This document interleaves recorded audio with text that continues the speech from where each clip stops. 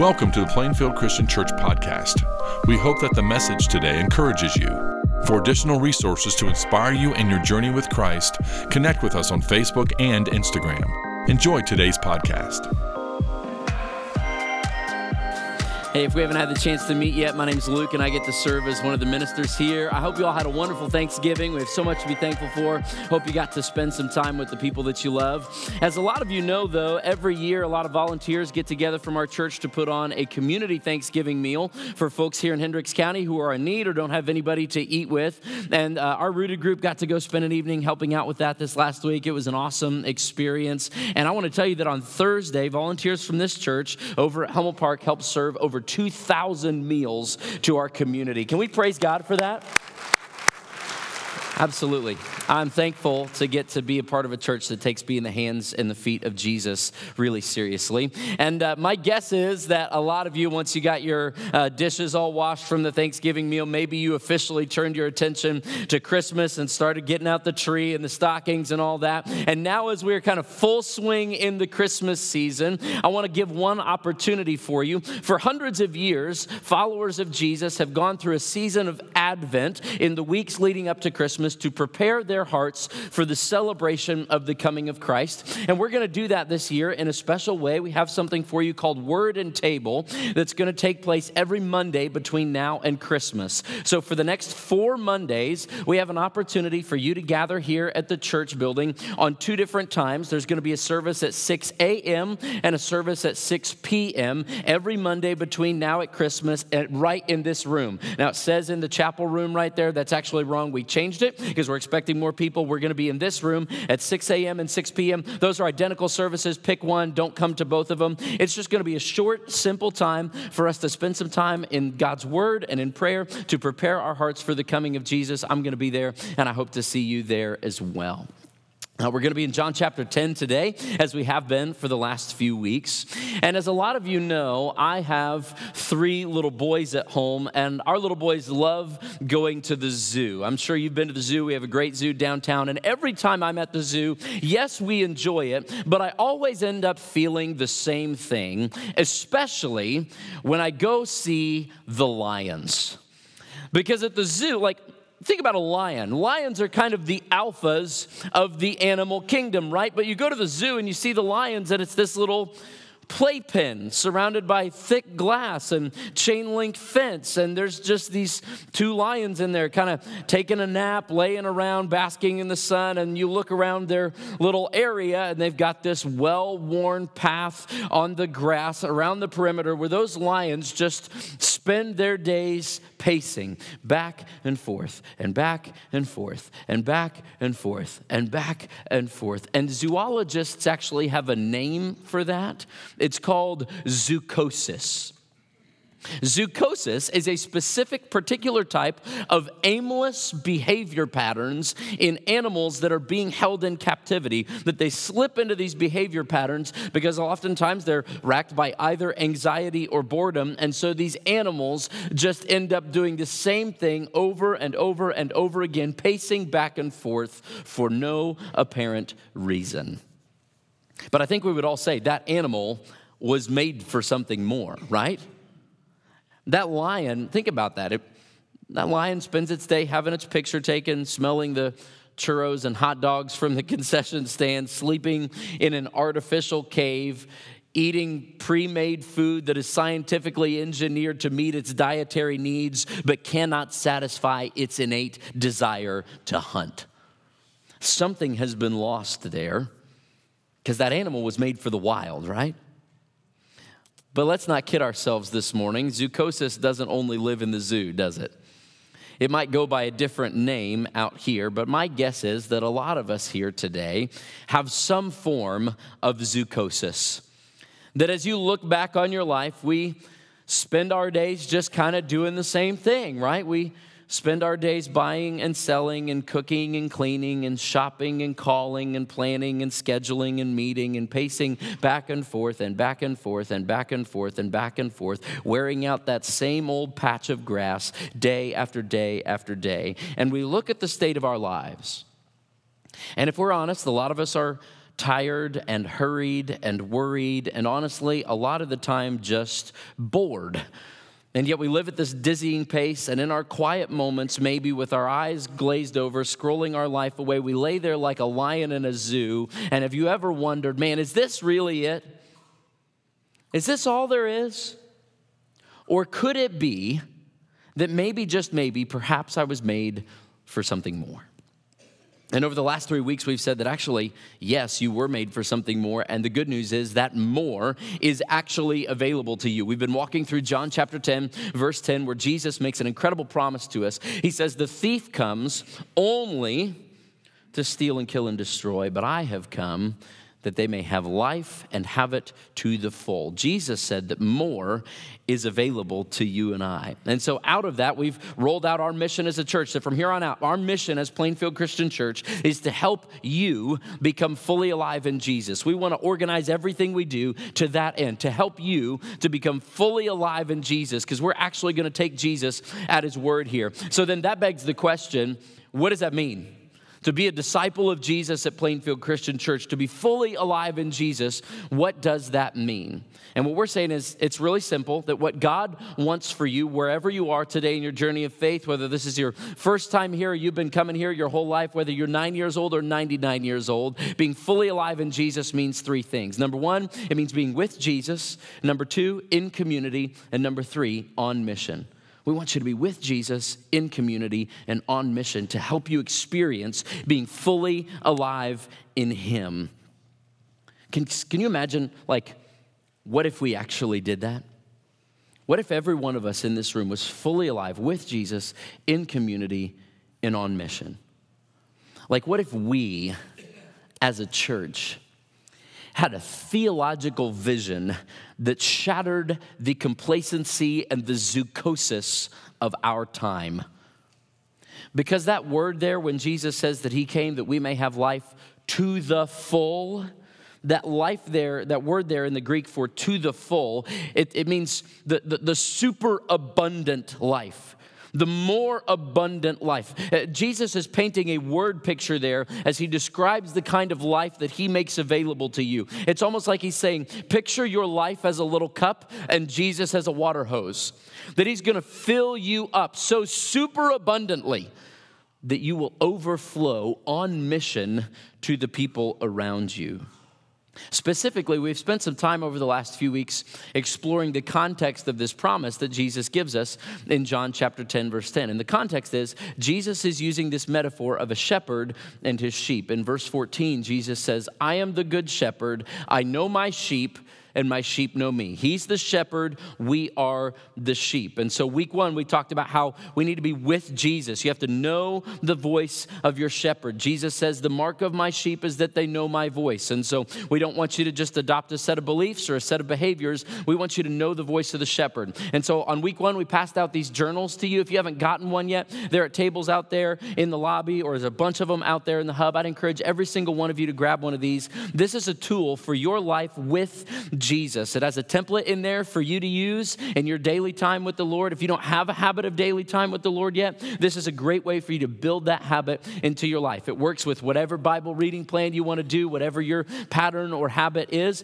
If you want a Bible reading plan, though, because you don't know where to start, we have those available for you too, also in print editions, or you can scan the QR code right there. This is not some kind of big study that we're going to do as a whole church or anything like that. This is just a tool that we want you to use to help learn the voice of Jesus, to live life with him. That's the first thing, life with Jesus. The second thing we said that life to the full means is life in community, because Jesus said we are sheep and sheep follow shepherd in a flock. But today we're talking about the third and final thing, that being fully alive in Jesus means life on mission. Life on mission. And my guess is, if you've been in church very long, you probably have a little bit of an idea of what that mission is. Because think back to this metaphor. Jesus says that you and I are sheep. You probably know enough about sheep to know that sheep are really only good at one thing, aren't they? Getting lost. That's about it. And so this is not a flattering analogy. Jesus says that, he says that you and I, we wander off.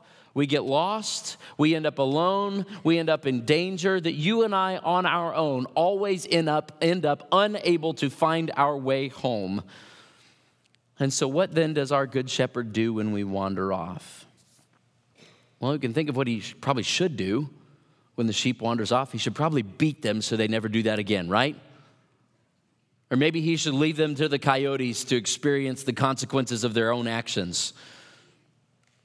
And yet that's not what the good shepherd does. You remember the story Jesus tells in Luke 15?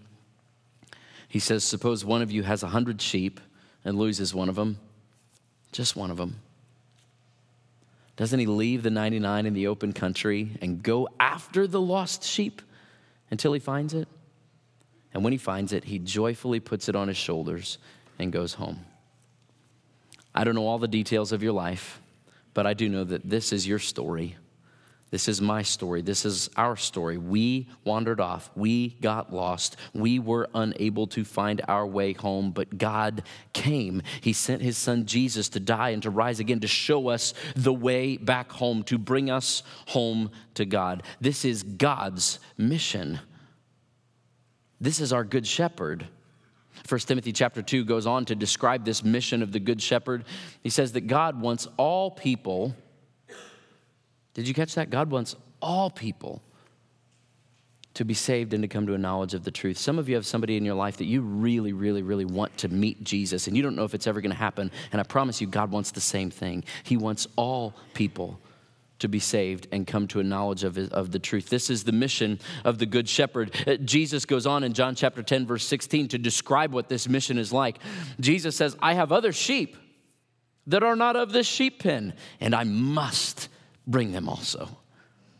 They too will listen to my voice, and there shall be one flock and one shepherd. So the mission of the good shepherd is to go get those sheep. And if you fast forward even to Ephesians chapter 3, Paul says that actually God has been planning this mission to go get those lost sheep and bring them into his flock. God's been planning that mission since before he even created the world. And that's why he made the church.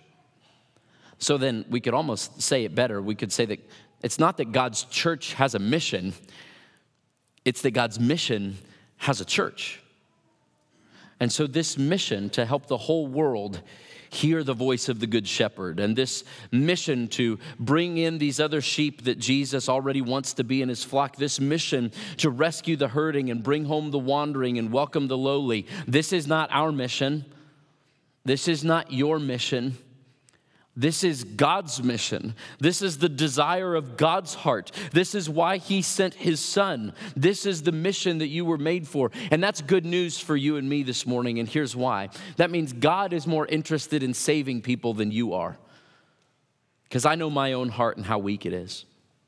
It also means that God is more able to save people than you are. Because I can't even change my own heart, much less anybody else's heart. But that's an incredible resource we have, that the one who's most interested in saving is also most able to save. And it's his mission, and we are his plan. You are his plan. And that mission, that purpose of God, that sense of dangerous calling, if you embrace it, will be the thing that can get you out of bed in the morning. That is the antidote to the boredom and the zoochosis of our age. Now, this is big. We're talking a cosmic-sized mission, so maybe that leaves you thinking right now, well, cool, but what does that actually have to do with my everyday life? Like, what part do I play? That seems intimidating for me. How in the world do I live my normal everyday life on mission? I'm so glad you asked.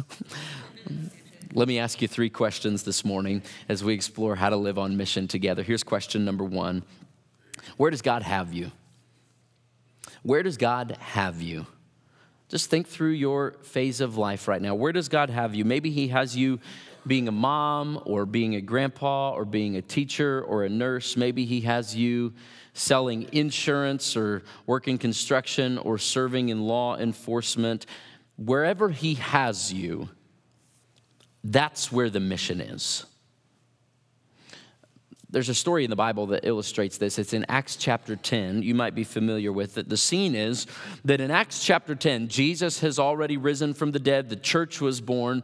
And Peter, who is one of Jesus' disciples, has started traveling around on this mission for Jesus. He's telling people about how Jesus has risen from the dead. He's like checking in on all these baby churches. And then he hears that there's this sick lady named Dorcas who lived in a town called Joppa. We've got a picture of Joppa here. I actually took this picture. I got to be in Joppa last year. It's a beautiful seaside town. It's a big city now, but it wasn't back then. And Dorcas, this lady in Joppa, she gets sick and she dies. And so Peter goes to Joppa and he prays, and Dorcas comes back to life. It's this incredible miracle. People hear about this miracle.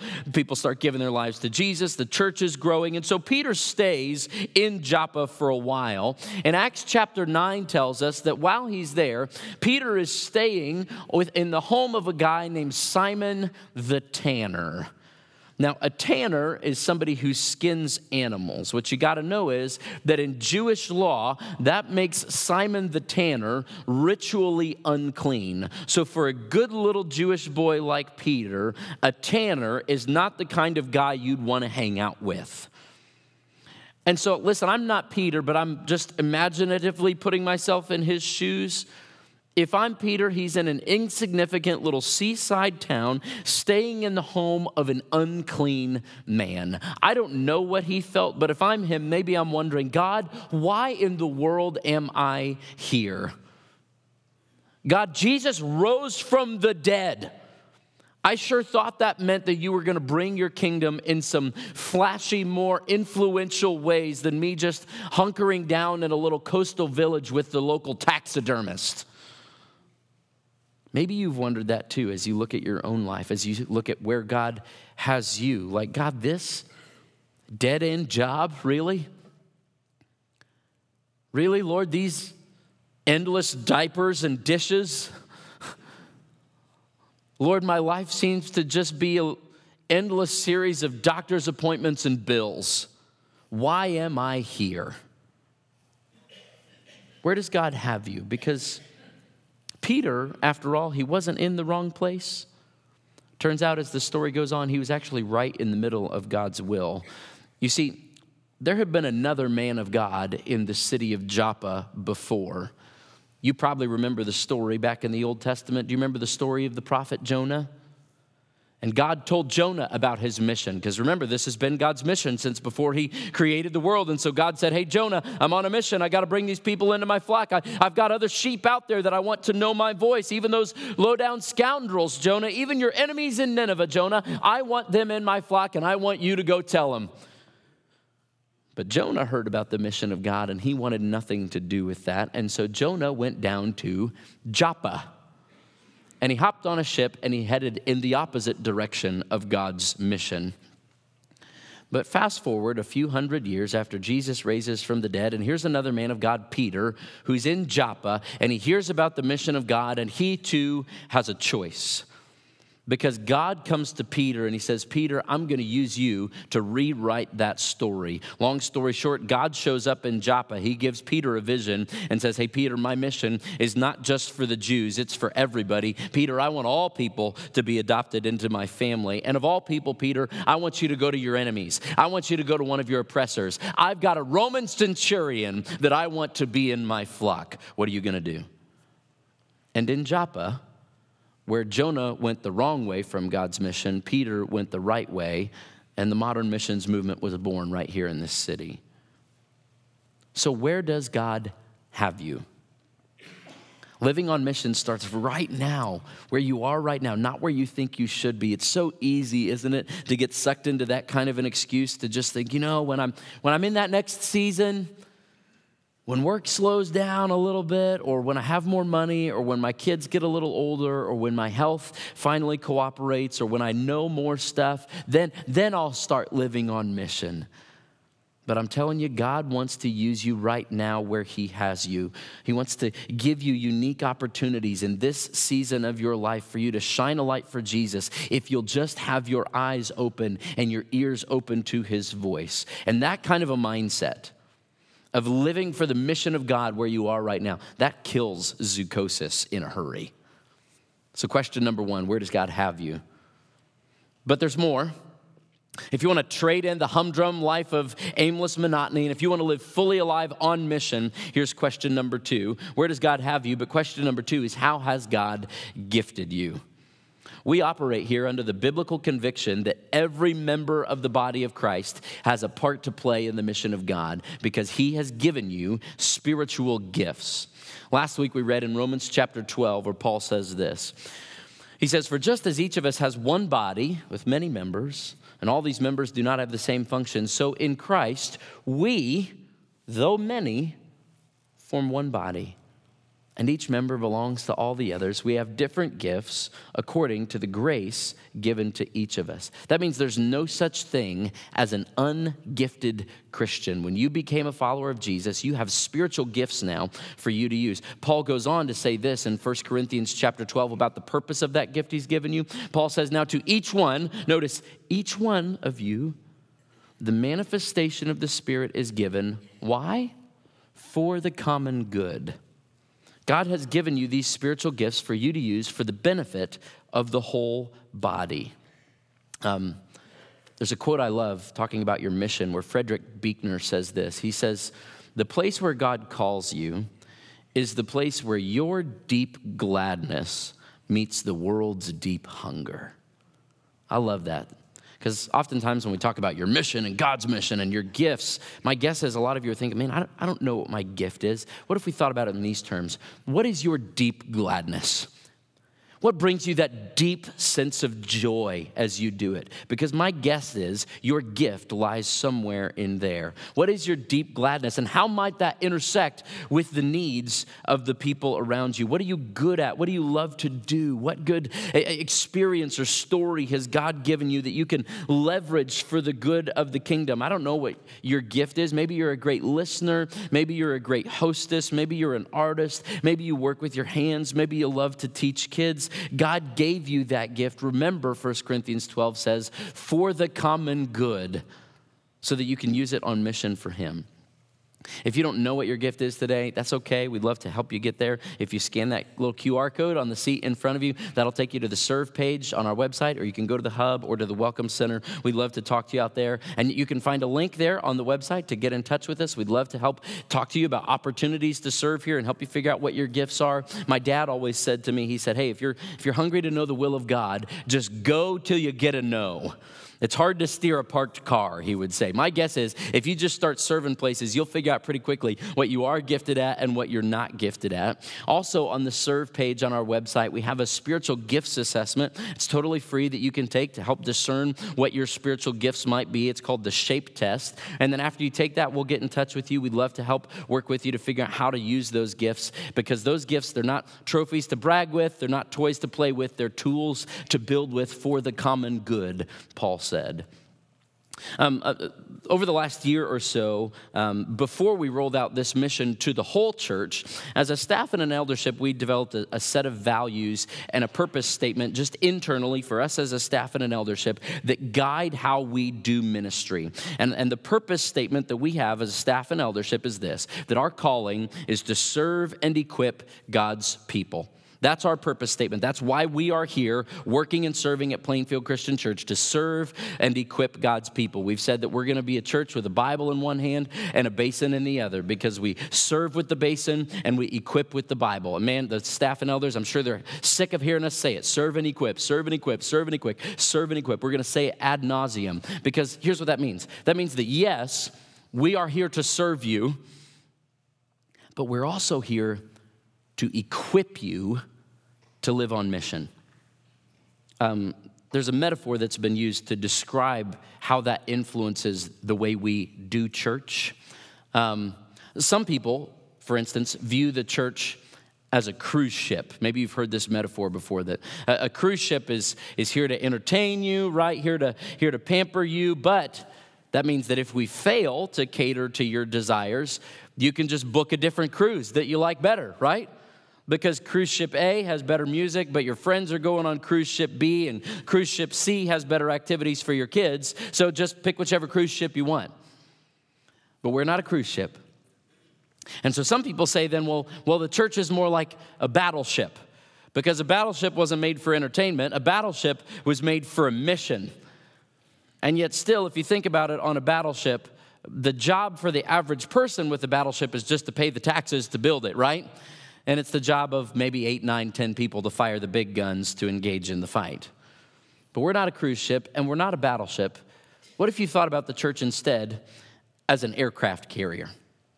Because an aircraft carrier, yes, is made for a mission, but that also means that anybody who works on this boat, our job is to fuel you up and equip you with the ammunition that you need so that we can then launch you back out into the world to take the kingdom of God into the places where he already has you, fully alive on mission with him, and the gates of hell will not stand against that. We have a decent amount of seating capacity in this room, but far more than our seating capacity, we care about our sending capacity. Our calling is to serve and equip God's people because you have gifts that he's given that he wants you to leverage for ministry to live on mission with him. So 2 questions. The first one is, where does God have you? Second one is, how has God gifted you? But if you're ready to be done with a life of spiritual boredom and to kill zoochosis, where does God have you? How's God gifted you? Question number 3 is, who has God sent you? Who has God sent you? Because I could almost guarantee that God has sent somebody into your life that he wants you to love, that he wants you to serve, that he wants you to forgive, that he wants you to encourage, that he wants you to share your story with, that he wants you to share the good news of Jesus Christ's resurrection with. Who's God sent you?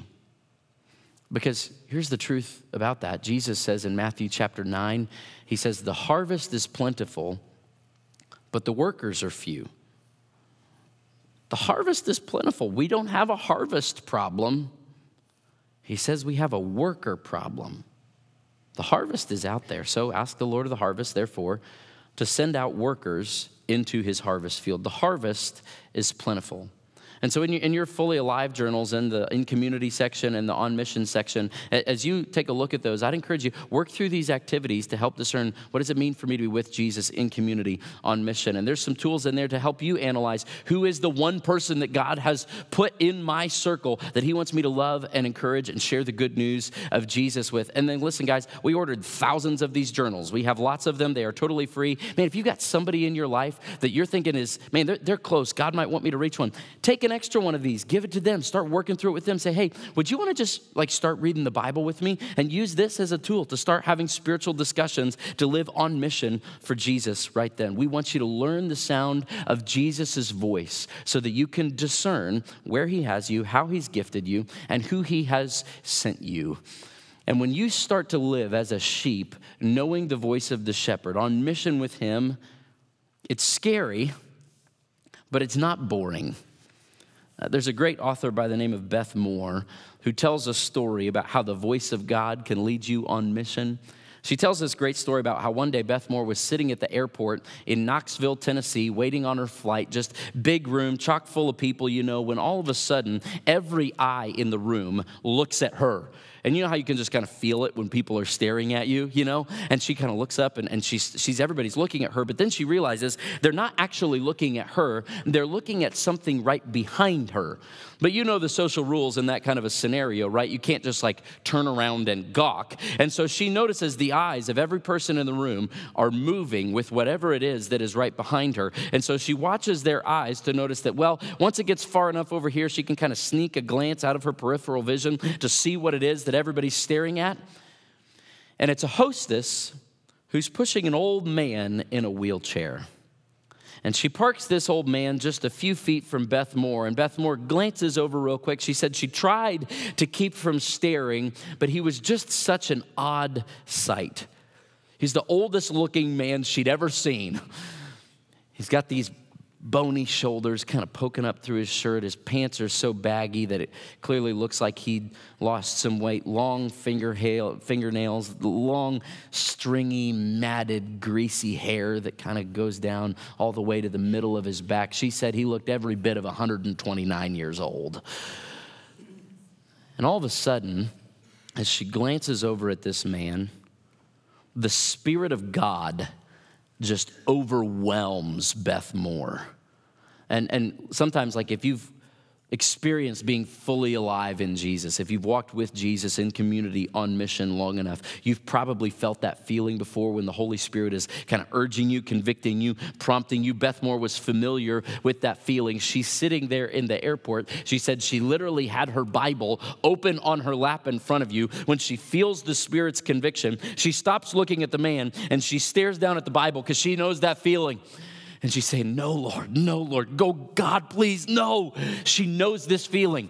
And then that doesn't work, so she stares up at the ceiling, looking straight up to heaven, and she says, no, Lord, please, no, because she knows this feeling of conviction. And Beth Moore's thinking, God wants me to witness to this old man right here.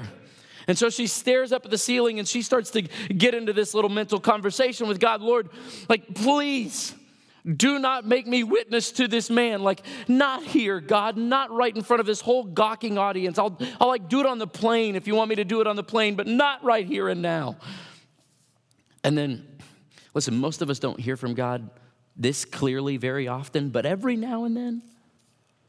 And the Holy Spirit just whispered into Beth Moore's mind in that moment and said, I don't want you to witness to him. I want you to brush his hair. Oh. Well, now Beth Moore, her mind's really spinning, right? Like, would you rather witness to the guy or would you rather brush his hair? Well, there's no real contest there. That's a no-brainer. So she starts having this little mental debate with God. Like, she looks back down at her Bible. God, as I live and breathe, Lord, I want you to know that I am ready to witness to this man. Lord, I'm your girl. You've never seen a woman witness to a man so fast. I'm on him. After all, what good is it if his hair is brushed if the man is not redeemed? I'm on this, Lord. You can count on me. And God just imprinted that statement on the wall of Beth Moore's mind one more time. He said, that's not what I said, Beth. I don't want you to witness to him. I want you to brush his hair. Well, but Lord, I already brushed my hair today. My hairbrush is in the bag. It's already on the plane, Lord. The servant of God is clearly not thoroughly equipped for this good work that you prepared in advance for me to do. I just can't do it, Lord. But sure enough, maybe you felt this feeling before. All of a sudden, Beth Moore, she just kind of finds herself walking toward this man ever so slowly, and she kneels down, and she said, Sir, may I have the honor of brushing your hair? And he said, what'd you say?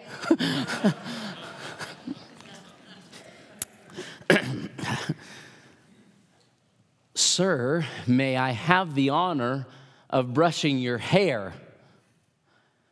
Well, young lady, if you want me to understand what you're saying, you're going to have to talk a lot louder than that. So she tries a third time, no joke. She says, Sir, may I have the honor of brushing your hair?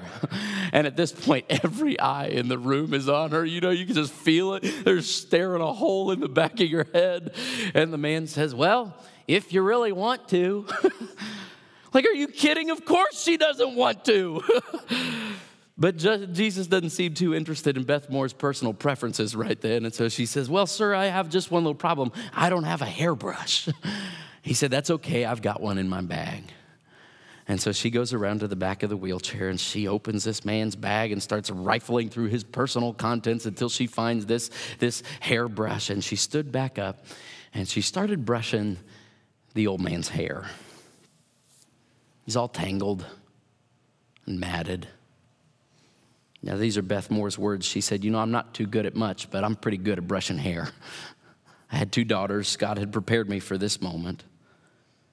And so she started at the bottom, ever so gently, holding the strands so as not to pull his hair. And the most amazing thing happened, she said, that all of a sudden, it was like everybody else in the room disappeared. You know the words to the old song, and the things of earth will grow strangely dim.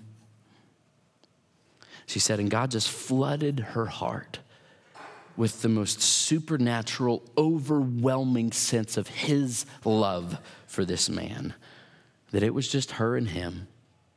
And she took her time brushing and brushing, making sure that every little tangle was out until his hair was soft and smooth as silk.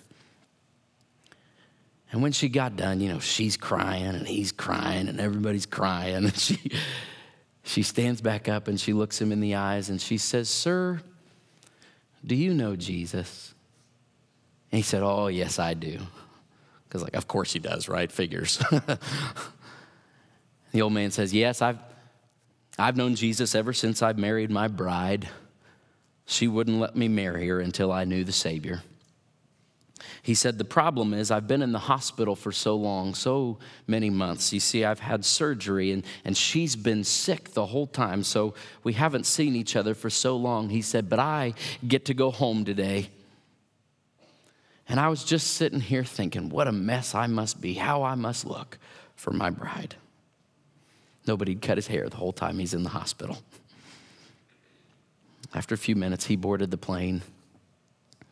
But one of the stewardesses came up to Beth Moore with tears in her eyes, and she said, "Ma'am, what made you do that?"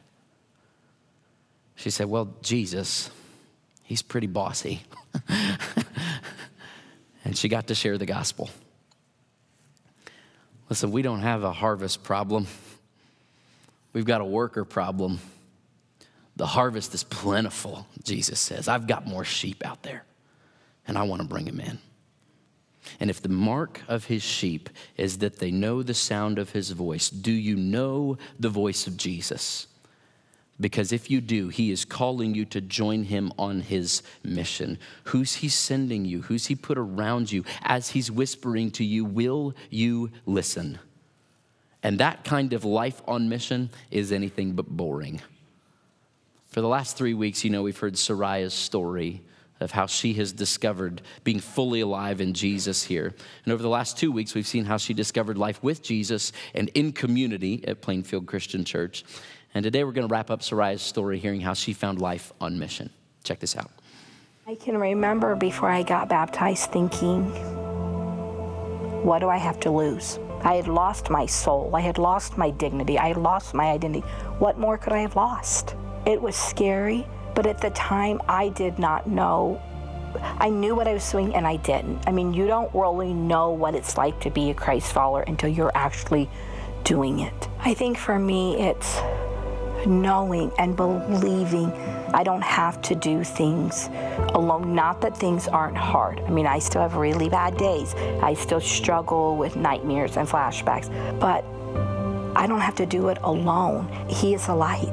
There is light. There is hope. And I think for me, that fully alive means I want to tell other people. I get the privilege of working for a ministry called Grit into Grace, and they work with and minister to women who are survivors of trafficking, sexual exploitation, sex work industry, and I get to walk alongside of them. I get to be a part of a Bible study with them. I get to pray with them. And I think the part that I love about it is the days that I don't love well and I royally mess up and I say the stupidest, most insensitive things to them, I can remind them that, when I don't love well, Jesus does. Every day, more than I can. And I tell the women all the time, I love you, but I don't love you like Jesus loves you. And that is the one thing that I try to tell them every single day, that there is light, there is hope, and that Jesus loves them.